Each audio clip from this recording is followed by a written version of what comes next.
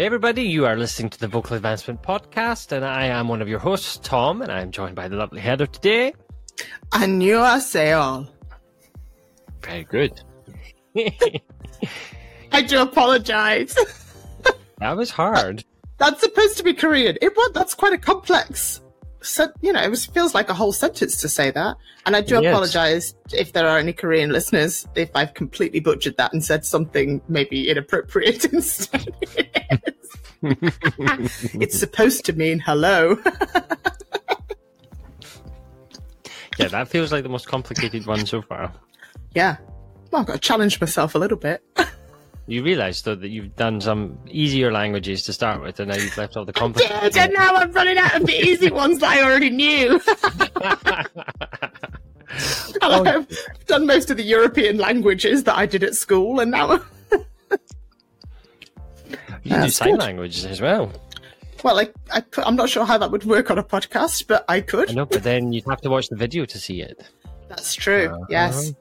Yes. And the people listening would be like, there's dead air. What's going on?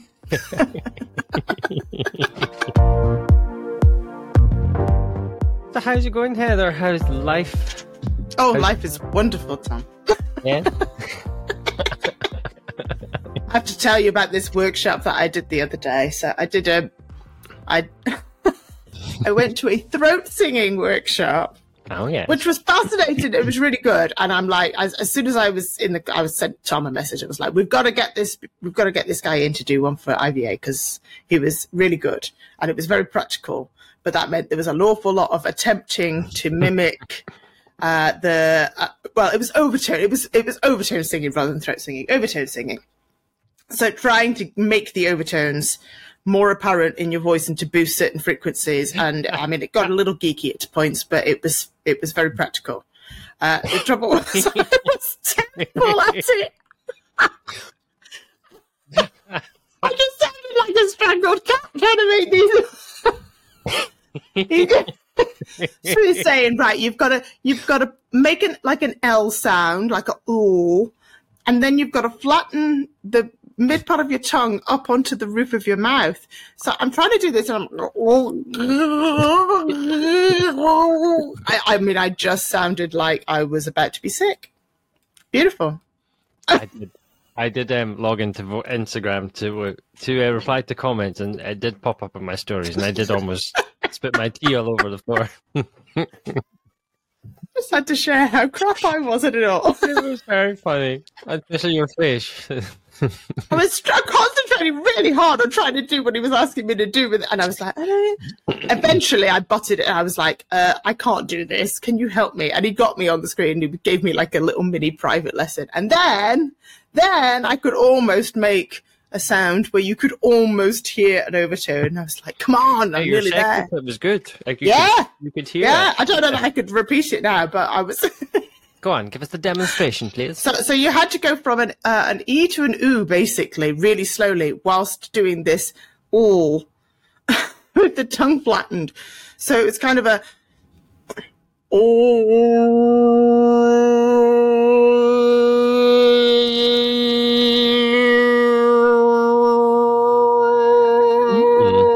Yeah. I mean, I'm not quite getting the overtones quite, but the way he does it, it was clear as a bell when he's doing it, and he knows exactly where to stop between the kind of the ooh and the e to really boost. I mean, it was crazy. But that was really good. Like you could hear the starting of the overtones coming out. It's coming, exactly. Yeah. I mean, I'm not sure how useful that's going to be in my everyday life, personally, but it'd be interesting in the middle of Tesco's. I don't often get anybody coming in asking to learn to overtone sing, but, it's nice to know that you can give it a go and you know what they're talking about, I suppose. It's a good party trick. Though, because you mentioned like he knows exactly where to stop with his tongue. Well, this is it. That's what was interesting, was knowing how he could boost certain frequencies by shaping his vocal tract in a particular way. But absolutely, we've got to get him in to do a class. Wolfgang Saus. Ah, yes, he's from Austria, isn't he? Or yes, I think so. Yeah, I think he was Austrian. Yeah. He was, definitely add him to our list of speakers we want to get in because he was excellent. It's definitely, that's a good one to do online so that you can record Zoom and see like 48 faces of everybody going, yeah, exactly. But yeah, it's good to try new things, isn't it? Isn't it? It's nice to have a try at something you can't do yet and try and, get better at it. It's fun. I like it. It's good to learn. I like learning. I like learning, and I like knowing as much as I can about as many different things as I can. I'm one of those. Find, when you do these kind of sessions, though, it's nice when it's not just all talking about it. It's like, right, come on, let's do it. Let's try. That's what I loved about it, was that he was like, right, we're going to learn to do it first, and then I'm going to talk to you about it. And I was like, I love that. Better. That's exactly what I want. I want to know the application of something, and I want to know how it works and feel it in myself before you tell me what it is I did. That works really nicely for my brain. That's actually a very nice way to do it, because if you have any preconceived ideas about how something should be, if you don't know the explanation behind it first, you can kind of do it fresh-brained without any perhaps anxiety, which might lead into today's topic of discussion. But you know what I mean? Like it's quite a good way of doing it. Yeah, I agree. I think it worked really nicely. It kept my attention. Then dissect. Yeah, I think that's kind of how we tend to teach, or I don't know, I tend to teach that way, is I get them to do something and then I tell them what they just did, rather than, because it's faster that way. If you try and explain the theory behind what you're about to do before you do it, it takes a lot longer than if you just go, right, bear with me, do this, and then once they've felt it, go, right, this is what you just did. Yeah, absolutely. I find that a far quicker way to kind of get them to understand, some of the theory behind what it is that they're doing with their voice. Especially because people are mimickers, and so, I could spend 5 minutes explaining to you how to sing with a dopey sound, but if I just do that, you're like, oh, that's what you want, okay. And absolutely. they instantly mimic it back. But talking about that idea of coming to something without any kind of anxiety or preconceived ideas kind of segues nicely to today's guest. It does indeed. It was almost as if we planned it. I know. We would never be that organised. So today's guest is Dave Juncos, who did a webinar for us very recently about ACT for MPA, which is acceptance and commitment training for music performance anxiety. Yeah. So he's a psychologist himself and a trained clinical psychologist, and works as that. But he has a bit of a special interest in performance anxiety. And so he uses that, and he's just published a book on how to use acceptance and commitment training to help singers with their performance anxiety. And I think it's something that I'm sure most teachers would really benefit from, having those tools in their arsenal, as it were. Such a common thing to run into in the voice studio, whether it's somebody that's a performer or just people that actually just have anxiety about actually having a lesson. It's like absolutely. Such a common thing that we deal with on a regular basis. So having the understanding to be able to help that person in a way that's meaningful to them is a really important thing. So very interesting. I think you will enjoy this one. Yeah, let's go talk to Dave. Yeah.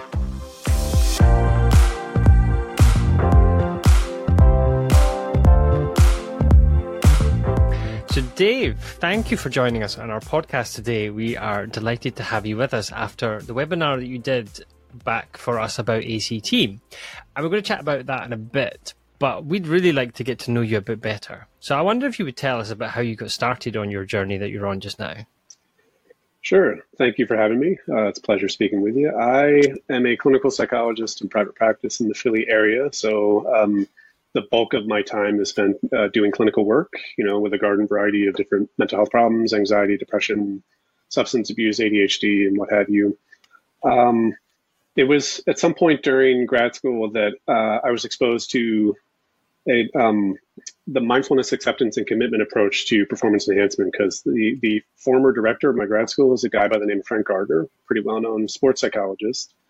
And he was doing a lot of research at the time that I just caught wind of. I actually didn't participate in it too much, but it was just in the air in grad school. And I'm not sure how much you know about that, but it is ACT essentially. The MAC approach is very similar to ACT, just kind of under a different name and applied in a non-clinical way. So you could say that during grad school, I just became a lot more interested in working with performers and musicians because of this kind of MAC spirit in the air, so to speak. But I myself am a musician as well, so I knew I didn't want to work with athletes per se. I just always had that kinship with musicians and fellow creative people, not even just musicians, but writers and whatnot. So, grew up playing piano, guitar, clarinet, guitar, and vocals became my thing for the bulk of my performing years. I was a performing musician at one point in time back in the day. It's hard for me to even believe that now that I'm a parent. But yeah, in Philly and the greater New York City area, I was in original and cover bands and was doing my thing there for a good 10 years or so. So everything was kind of Yeah, it was. Everything was converging together in grad school. I was also in a couple bands in grad school, so I was catching wind of the new, interesting mindfulness acceptance-based performance enhancement research going on at my grad school, and I was thinking, I think I want to apply this with the people that I'd rather apply it with. So did you start experimenting? Did you start trying it out on some of your mates when you first kind of cottoned on with this? That's a good question. I like to say that our powers as psychologists don't work on friends and family.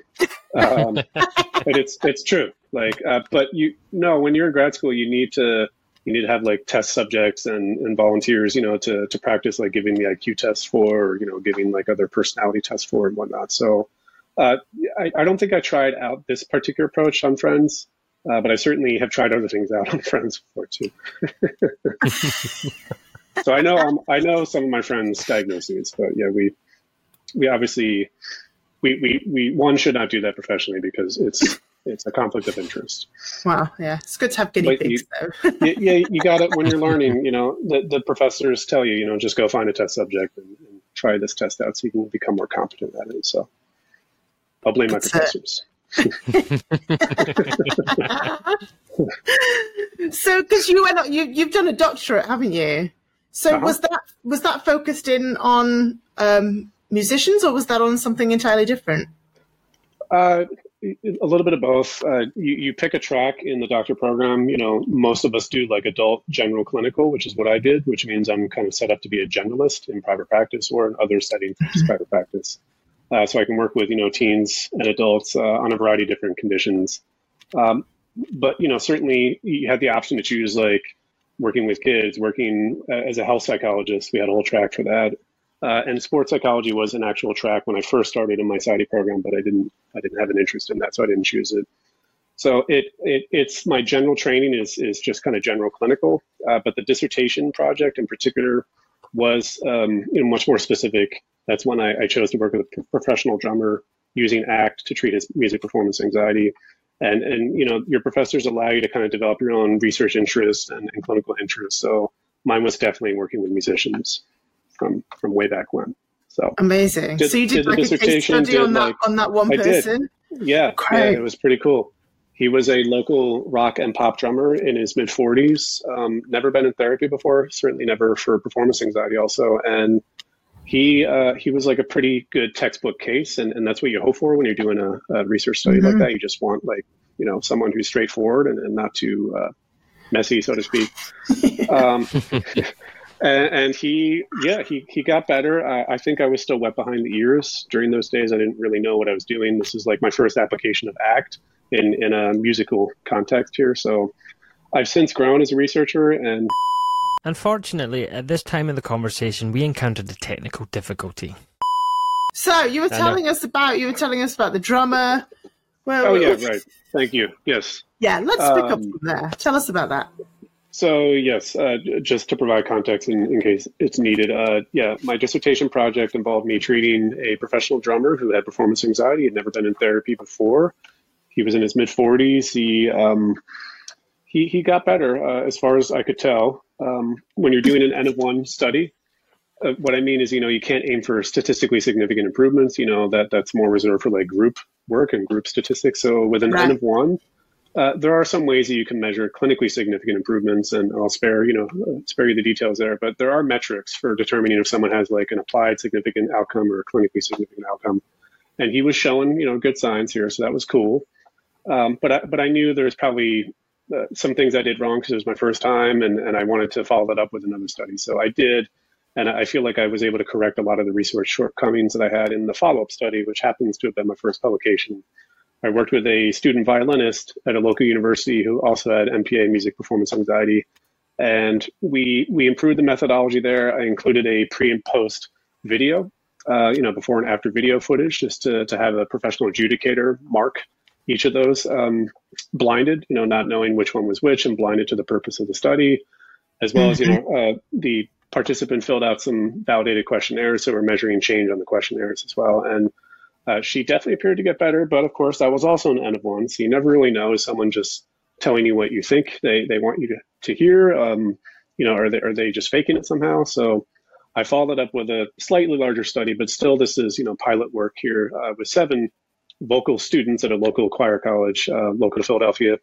And we observed a very similar trend in how they were getting better compared to the previous 2 N of one studies here. So it seems to be that ACT is promising. You can't say it has efficacy because you need to be able to compare it to a control or compare it to another known, treatment like CBT to determine efficacy. But it seems like a promising way to treat music performance anxiety. And I'm happy to share what some of those outcomes were, what I think was happening, with each of these musicians who received it, if you'd like. Yeah. So are you actually kind of working with musicians now within your kind of clinic base as well? Are you finding more and more results from this, just, away from your studies, just in real life situations? Are you getting good feedback? To answer your first question, I don't tend to see musicians in private practice often, and they either don't have the funds for that, or insurance won't pay for it, or there's always several reasons why they don't see you in private practice. But if you go to them, much like a sports psychologist would, just like showing up to the universities where they're at, or the gym or the fitness training places where they're at, there are parallels to doing that kind of work in performance psychology and musicians too. So I primarily have access to musicians now through research. I'll do research investigating ACT as a performance anxiety treatment. But the fun work that I've been doing that I'd love to talk in more detail with you all is training singing teachers to do this work themselves rather than continually outsource this to me. Because, with training and supervision, I do believe that they can be adequate MPA, music performance anxiety practitioners. I don't think they need to continue to outsource this to psychotherapists anymore. And that proves the point I was just making, or at least it seems to prove that they're not showing up to private practice anyway. So we kind of have to work within the system to see what other alternative models of treatment can we come up with that are going to be effective here. So how would you approach that then with singing teachers? If you were, say, training a group of like 10 singing teachers, what's the kind of steps that you would go through with them? Sure. I have overseen 5 master's students DCs at the Voice Study Center. Assuming that you've heard of it, they award master's degree in both voice pedagogy, vocal pedagogy, I'm not sure it's said. In each of these cases, I had trained them in ACT coaching, which is a non-clinical version of the psychotherapy that I use. So you don't have to be a clinician to use ACT coaching. And as long as coaching remains a non-regulated field, then anyone who's in like a teaching profession or other kind of profession where overseeing someone's growth could technically be a coach there. So in each of these studies, I trained them relatively briefly, about 10 hours of like face-to-face time with myself, going through like the ACT protocol essentially. In addition to that, I was also a huge proponent of supervising them both before and during the work that they're taking on here. So, for example, Teresa Shaw is someone who I had supervised on her master's thesis. She received about 7 hours training through Skype with me. Some of that included supervision. She then, in turn, turned that around and used the ACT protocol with a 19-year-old male music theater student who had pretty debilitating music performance anxiety, and he was the kind of person who would faint in his performance class because he would just get so nervous. Yeah, he had like, some pretty severe physical manifestations of anxiety. And I'd assume that he's probably not alone there. I'm not aware of as many people that would faint, but certainly there's other like severe manifestations of performance anxiety that students in universities are experiencing. So it was pretty neat to see her, develop her competence as an MPA practitioner in treating a relatively severe case. This, you could have argued, was a clinical presentation of anxiety, Right. not just like a music performance anxiety case, which is somewhat lighter. And she was able to replicate the results that I had done in my previous studies that I had mentioned earlier. For the most part, I mean, again, it's N of 1, it's self-report data. So, if they're saying they're getting better, they're actually getting better. You don't always know the answers to these questions here, but the general model that we've used that to then develop at the Voice Study Center to answer your question is it seems to be about 10 or so hours of training, which includes attending a course and getting supervised by someone like myself, during the actual implementation of this work that seems to create a basic competency for a voice professional to be able to do this in their day-to-day practice here. So, Yeah. So useful. I mean, you could probably argue that every student who walks through your doors for a singing lesson could probably do with some of the things that you're talking about. Oh, yeah. Regardless of, I consider myself a rather confident person, but it certainly doesn't help to have a few tools up my sleeve to get me into the right mindset when I go to perform. I agree, and it's so hard. I think it is quite an important, string to the bow as a voice teacher to be able to help people with that side of things. Unfortunately, we encountered another technical problem with the recording of this podcast. So we were talking about...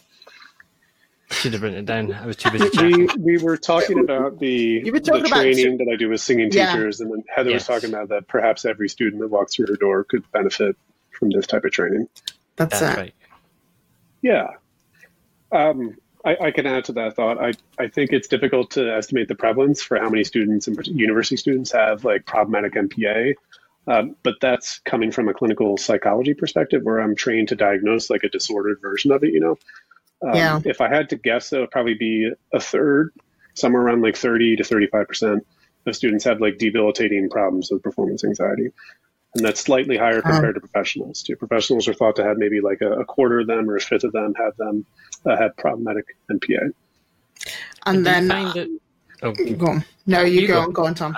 I was just going to say, and then like for singing teachers like myself, where a large proportion of the student base are complete beginners, maybe adults who haven't sung since they were, 10 years old, coming in. Interesting. Would you imagine that would rise even higher for a client base like that? There's the potential for that. I think it depends on the person. It also depends on the type of performance that they're being set up to do. Diana Kenny, who's by far the world's leading expert on all things MPA, she talks about there's like situational risk factors for developing it and more personological ones. And if your students, if your singers are having like a strong ego attachment to the outcome of their particular performance, then unfortunately they're more likely to have performance anxiety then. So if they say things like, I was born for this part, or, if I don't get it, it says something about me personally, just a lot of like ego attachment essentially. And you hear that in their thinking. So that's one example. Obviously, if they're being evaluated or if they have a fear of messing up or fear of failure, then they're more likely to have it in those situations as well. So that's kind of true regardless of who the person is. But you have some personological issues too, like they have a history of any kind of anxiety disorder, if they have a history of social anxiety disorder in particular, because MPA could be considered a version of social anxiety disorder, then they're probably likely to have some element of MPA to their singing here. If they're perfectionistic, then yes, that's a huge risk factor for developing anxiety disorders too. So, I think it's a combination of the nature-nurture kind of issues there. Yeah, I do find I've worked with kind of beginning singers as well who have even anxiety about the lesson, never mind actually getting on stage and singing, just anxiety about doing exercises in front of you, and it can really hamper their progress. And so having these tools in your toolbox to kind of guide them and help them to get the most from their lessons would be really excellent. But I was going to ask, when we were crossing questions, is just, do you find that there are common patterns you see in the kind of symptoms that people present with anxiety? Yes, and I'm glad you used the word pattern here. ACT, acceptance and commitment therapy, or coaching, depending on clinical, non-clinical, is very much a process or pattern-based approach, meaning we don't aim to reduce symptoms, which a lot of like the predecessor therapies do, and certainly that's the case with the medical model as well. Rather, we try and undermine the unhealthy processes or patterns of behavior, patterns of thinking, patterns of approaching symptoms that keep people stuck in them, essentially. And there are two big ones that come up with problematic MPA. That's avoidance and cognitive fusion. So by avoidance, I mean if someone is just like obviously not showing up to their lessons or not showing up to their performances, and ironically, they're going to stay stuck in their anxiety because they don't allow themselves the ability to kind of grow a healthier attachment to their anxiety and to become more confident in its presence. So sometimes you see examples like I gave where it's obvious. Sometimes it's more subtle, like they show up, but they don't immerse themselves fully in the lesson, or they don't immerse themselves fully in the performance in some way. They don't make eye contact with the adjudicators. They avoid expressing themselves physically. They just hold on to the accompanist's piano, for dear life, or hold on to the sheet music for dear life. So those are more like subtle ways that people avoid their experience of anxiety, and that'll keep them stuck in it too. So ACT aims to undermine that unhealthy process of avoidance, by teaching you to just be more willing to do things with anxiety present and grow that muscle, essentially. And it is a process, obviously, to become more like open to their anxiety. A lot of people at the beginning, and certainly not just then, are just like, what? I have to do things with anxiety present. That's a hard sell for some people. But that process, I'll tell you, does certainly take time for someone to kind of grow an openness to doing things with anxiety, so they become more neutral in its presence rather than kind of afraid in its presence. The second process, very briefly, is a process called fusion with your thinking. That's basically when your thinking is just like right here in your mind's eye. If you can't see me, if you're listening in, if you're blinded by your thinking, I'm using my hand to represent my thinking. And if it's just so like front and center in your mind's eye, then you can't really notice that it's your thinking. It's just like, it's reality. So we kind of get ruled around by our thoughts, or kind of react blindly to our thinking when we're in that kind of, reactivity relationship with them. So that we call that fusion.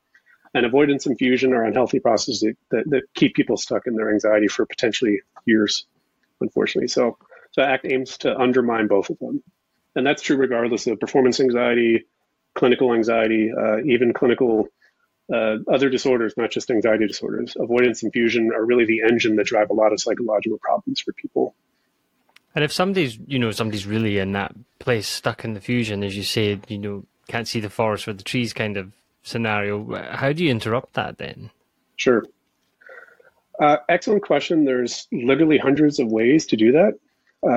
When I say hundreds, I'm not exaggerating. If you go on the ACT webpage for the Parent Association that promotes it, ACBS, contextualscience.org, and you type in diffusion techniques, there's a list of at least like 75 on that webpage alone. Wow. And it aims, diffusion is the ability to just watch one's thinking or notice it rather than just get blindly hooked into it or blindly entangled with it. So it's done through like technique primarily.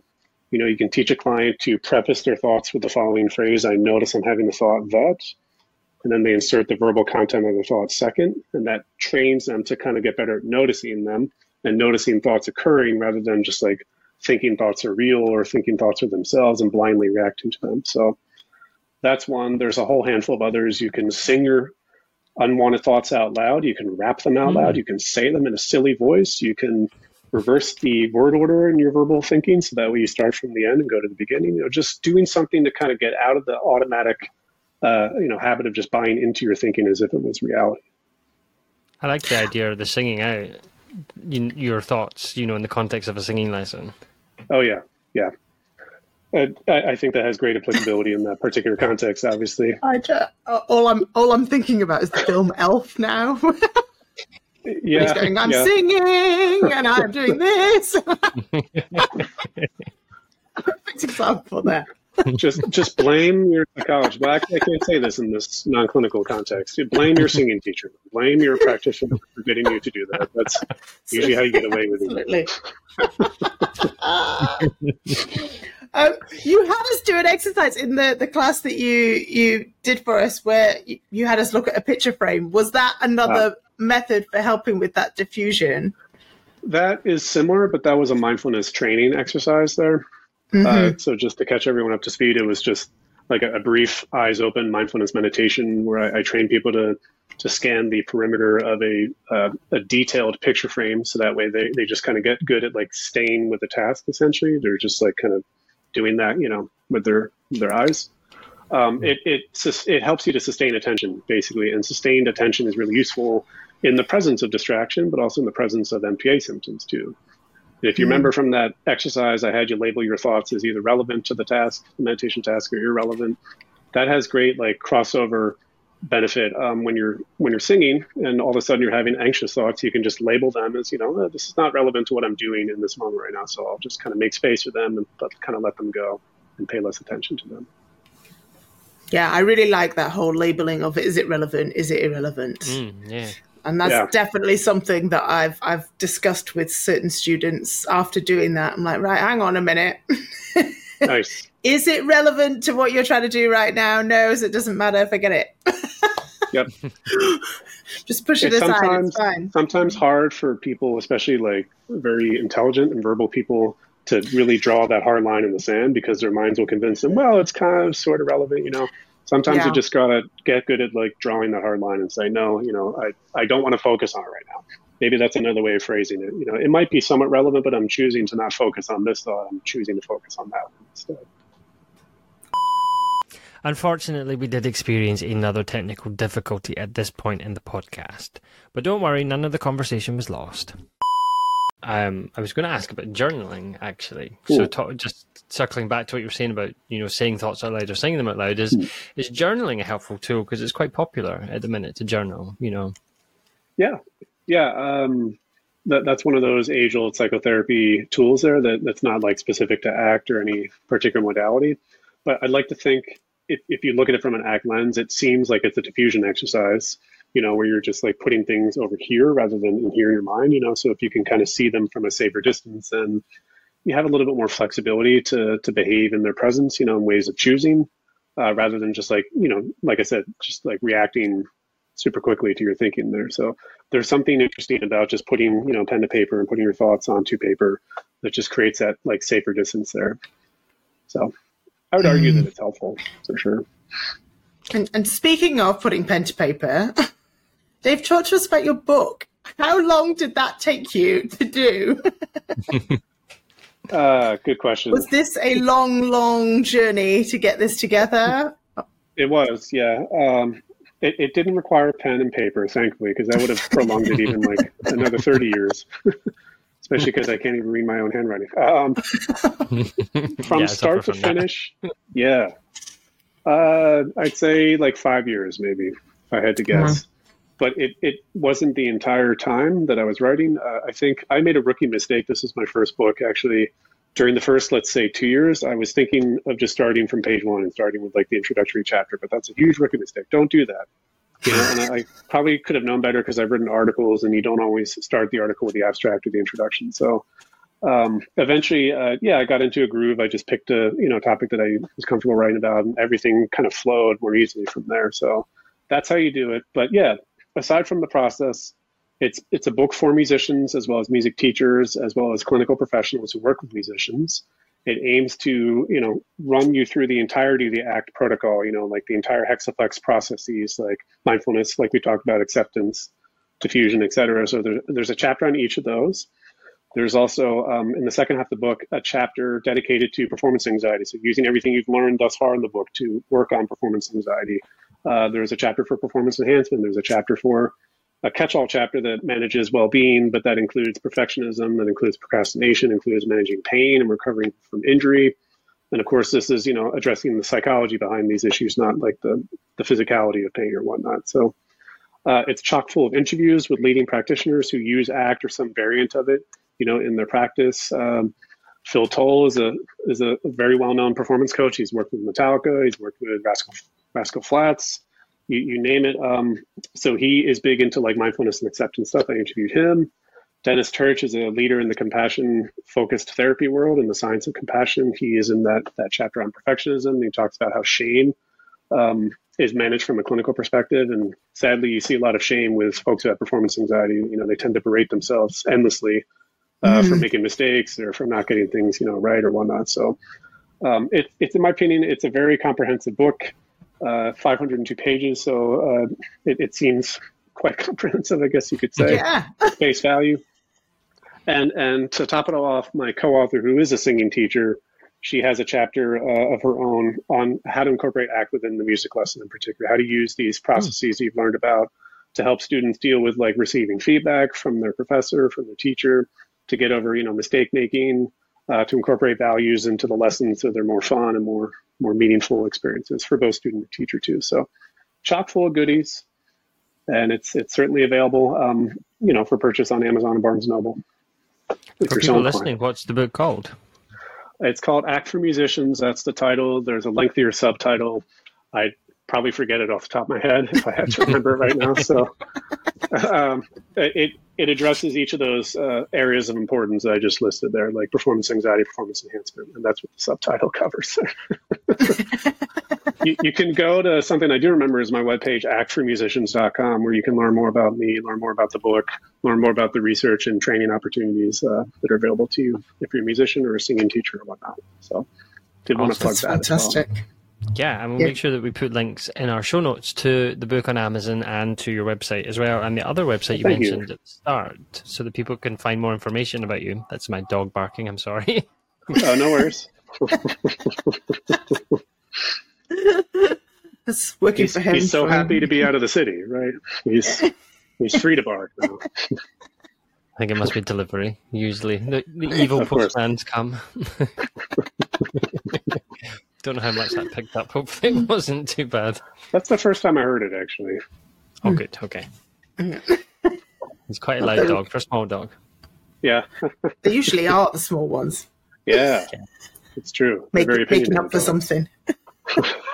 Be a great guard dog. Like. Oh, man. Anyway. Yeah. Sorry. On that note, I'd just like to say thank you so much, Dave, for joining us today and bearing with us through our technical difficulties. Yes. My pleasure. Thank you so much for having me. It was a fun conversation. Yeah, amidst all the technical problems, I think we hit all the things, that we wanted to. We made it. Absolutely. And like I say, we will be sharing with everybody all of those resources so that they can find out more about you and your techniques and, go buy your book. Absolutely. Thank you. I'm grateful for your guidance like that. Thank you. Thank you so much. Cool. All righty. Talk soon. Yeah, so that was Dave, and we had lots of fun trying to record that episode, didn't we, Heather? It was technical challenge. I'm sure you won't have noticed at all when you listened to that there were lots of segments kind of glued together. Yeah, it was just random series of, oh, your computer's ran out of space. Oh, okay, let's stop there. Now, what were we talking about? It was that. And I think, ironically, at one point, we were talking about, I can't even remember what it was, but focus of attention or something. And I was like, oh, how ironic that we haven't paid enough attention to have remembered what we were talking about when we last stopped the recording. I think the problem was, so every time we stopped recording and waited for it to upload, we then went off on a completely different subject. Well, that's it. We got chatting about something else while it was uploading for a bit, and then we'd record again. So I'm sure it was all beautifully sewn together in the end. Yeah. We have a wonderful video editor who's very patient and very clever. Yes. Dealing with our stuff. It's all good. Yeah. It was an interesting chat, and I really, as I said in the intro, I think it's something that voice teachers deal with or have to deal with on a very regular basis. And so having this awareness of it to be able to help people, I think it's really something people should look into. So Dave mentioned he has a book, doesn't he? Yeah, so he's got his book, I think it's Act for Musicians, I think is what it's called. Something so like ACT, Act for Musicians. And I did look it up, and it's on Amazon, so you can get it. There is a printed version, I think it's a paperback version, but it's also available in Kindle, which is actually quite good, because a lot of the vocal books are not Kindle versions. They're all printed copies, so I was quite pleasantly surprised to see it like a Kindle version, which means it's pretty much accessible anywhere in the world for anybody. Oh, I see. Okay, yeah, no, that is good. Yeah, I like having a book on my shelf so I can build my bookshelf and make myself look cleverer than I am, because I've got lots of books. But that's just giving my secret away. Do you know, talking of books, I remember going to our conference in Las Vegas in 2015, and there was a pile of books. I still have them on my shelf over there. You couldn't get them in the UK; they were completely out of print. I think they were Richard Miller books, And so you could only get them in the US. So I remember offering, like 2 or 3 of us all ordered them, got them delivered to one of our team in Las Vegas who brought this, I can only describe it as a chest of books. It was the biggest box you've ever seen. And I was looking at it thinking, how the hell am I going to get that home in my suitcase? And the books were, they must have been about 2.5 inches thick and they weighed a ton. And I had ordered 5 of them. Oh, my word. But they were great books. I wish I could remember what they were called. I can't see them because they're on the other side of the room. So you could do quite a business with that. Stick them on eBay. Yeah. Get a few extra copies, yeah? Yes. Never thought of that. Yeah. In the States. They're out of print in this country. Yeah. People trying to get their hands on those. Yeah, I mean, they're on my bookcase. Specific voice books do. I mean, they sell for a fair amount of money. And actually, some of the older books, Heidi was mentioning in our episode the other week that she's got a collection of like old kind of texts, which is fascinating to go back and see how people talked about the voice, maybe 150 years ago. I mean, I remember back when I first started teaching in the previous organisation that shall not be named that we were in before then. I remember buying the book that everybody always raved about. The Voice of the Mind. The Voice of the Mind by Cesare. I have one. Like, you have to have this. You have to have it, but it's out of print, And so it came back into reprint for about 2 years, I think. About 2011, it came back into reprint, and I bought it from the daughter. Was it his daughter or? Oh, really? Cousin or something. It's one of his family were basically doing a limited reprint, so I bought it and it cost me £60, and that was almost over 10 years ago. Yeah. I dread to think what that would cost now. I was going to say, I don't think I could sell mine anymore because it's all highlighted and annotated. Well, I confess, I've had it for 10 years. I've never finished it. It's a dry read. It's a dry read. Yeah, and imagine reading that. I was a beginning voice teacher and sitting. Yeah, I wouldn't say that's a beginner voice teacher text. That's the thing. No, it's kind of like there are other ones that were better. Definitely. But I did because I actually picked it up a couple of years ago. I was like, oh, I might finish this, and then I was like, I can't remember any of this. I better restart it. And read it. I was like, oh, I actually understood. I understand it now. Way more of it now. Still don't understand all of it, but I understood important bits and was like, oh, I didn't get that last time. Yeah. And, so I guess it's important to revisit your textbooks after a few years when your knowledge is expanded in. Absolutely. Yeah, especially a text like that where it is quite hard going. It is a good book. Like, I'm not putting the book down. Please don't think anybody that I'm slagging the book off. It's a great book, but not a beginner book. No. I totally Unless agree you're with really you. into that kind of thing. Yes. If you're already that way, if you've got that kind of inquisitive, scientific sort of brain that likes the ins and outs, then yes, I'm sure you'd enjoy it. But most of us found it a bit hard going. Mm-hmm. But there we go. I'm sure Dave's book is a lot more accessible. It sounded very interesting. Yeah. Because he talked about, being a musician himself. He has that perspective of, not just talking about it, but actually has lived it and understands it from the other side of the microphone, so to speak. And I always think I find that more helpful when relating to something if they've been on the other side of the microphone. I like that expression. I'm going to have to keep that. The other side of the mic. It would make a great blog, the other side of the mic. Get on it, quick. Be my autobiography, Tom Bathgate, the other side of the mic. Well, I look forward to reading that, Tom. I think it might be a short book. Maybe a novella. I love it. Yes. So who do we have on our next episode, Tom? Do we know? I'm just consulting my post-it notes of reference. I can't find them. That's how organised we are. Post-it notes. Post-it notes are my best friend.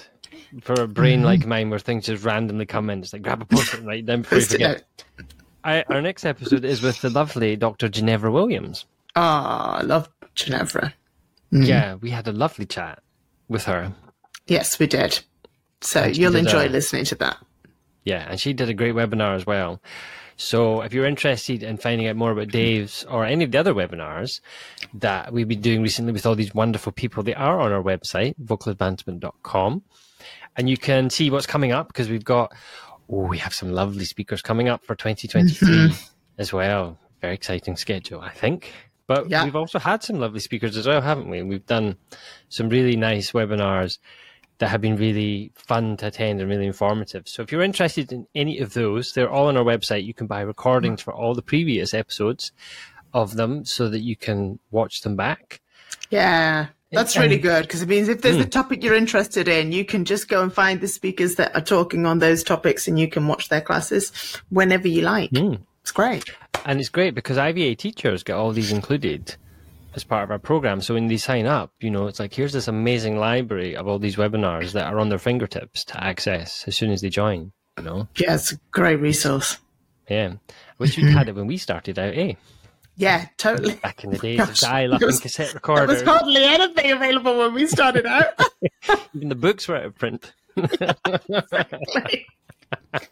Oh, these young'uns don't know how good they've got it, Tom. I know. They're so lucky. Love it. Well, thank you for listening to us today. We've enjoyed spending this time with you.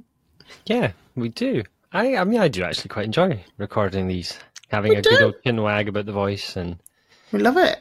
Getting to know these people. It's nice. It feels like we're building up our network of people that, anywhere we go in the world, it's like, oh, let's go visit Heidi and see how Heidi's doing now and kind of thing. Like, we're talking like we're best friends that have been buddies. Yeah, I was going to say, I'm not sure how Heidi would feel if we rocked up to her house. Hi, Heidi!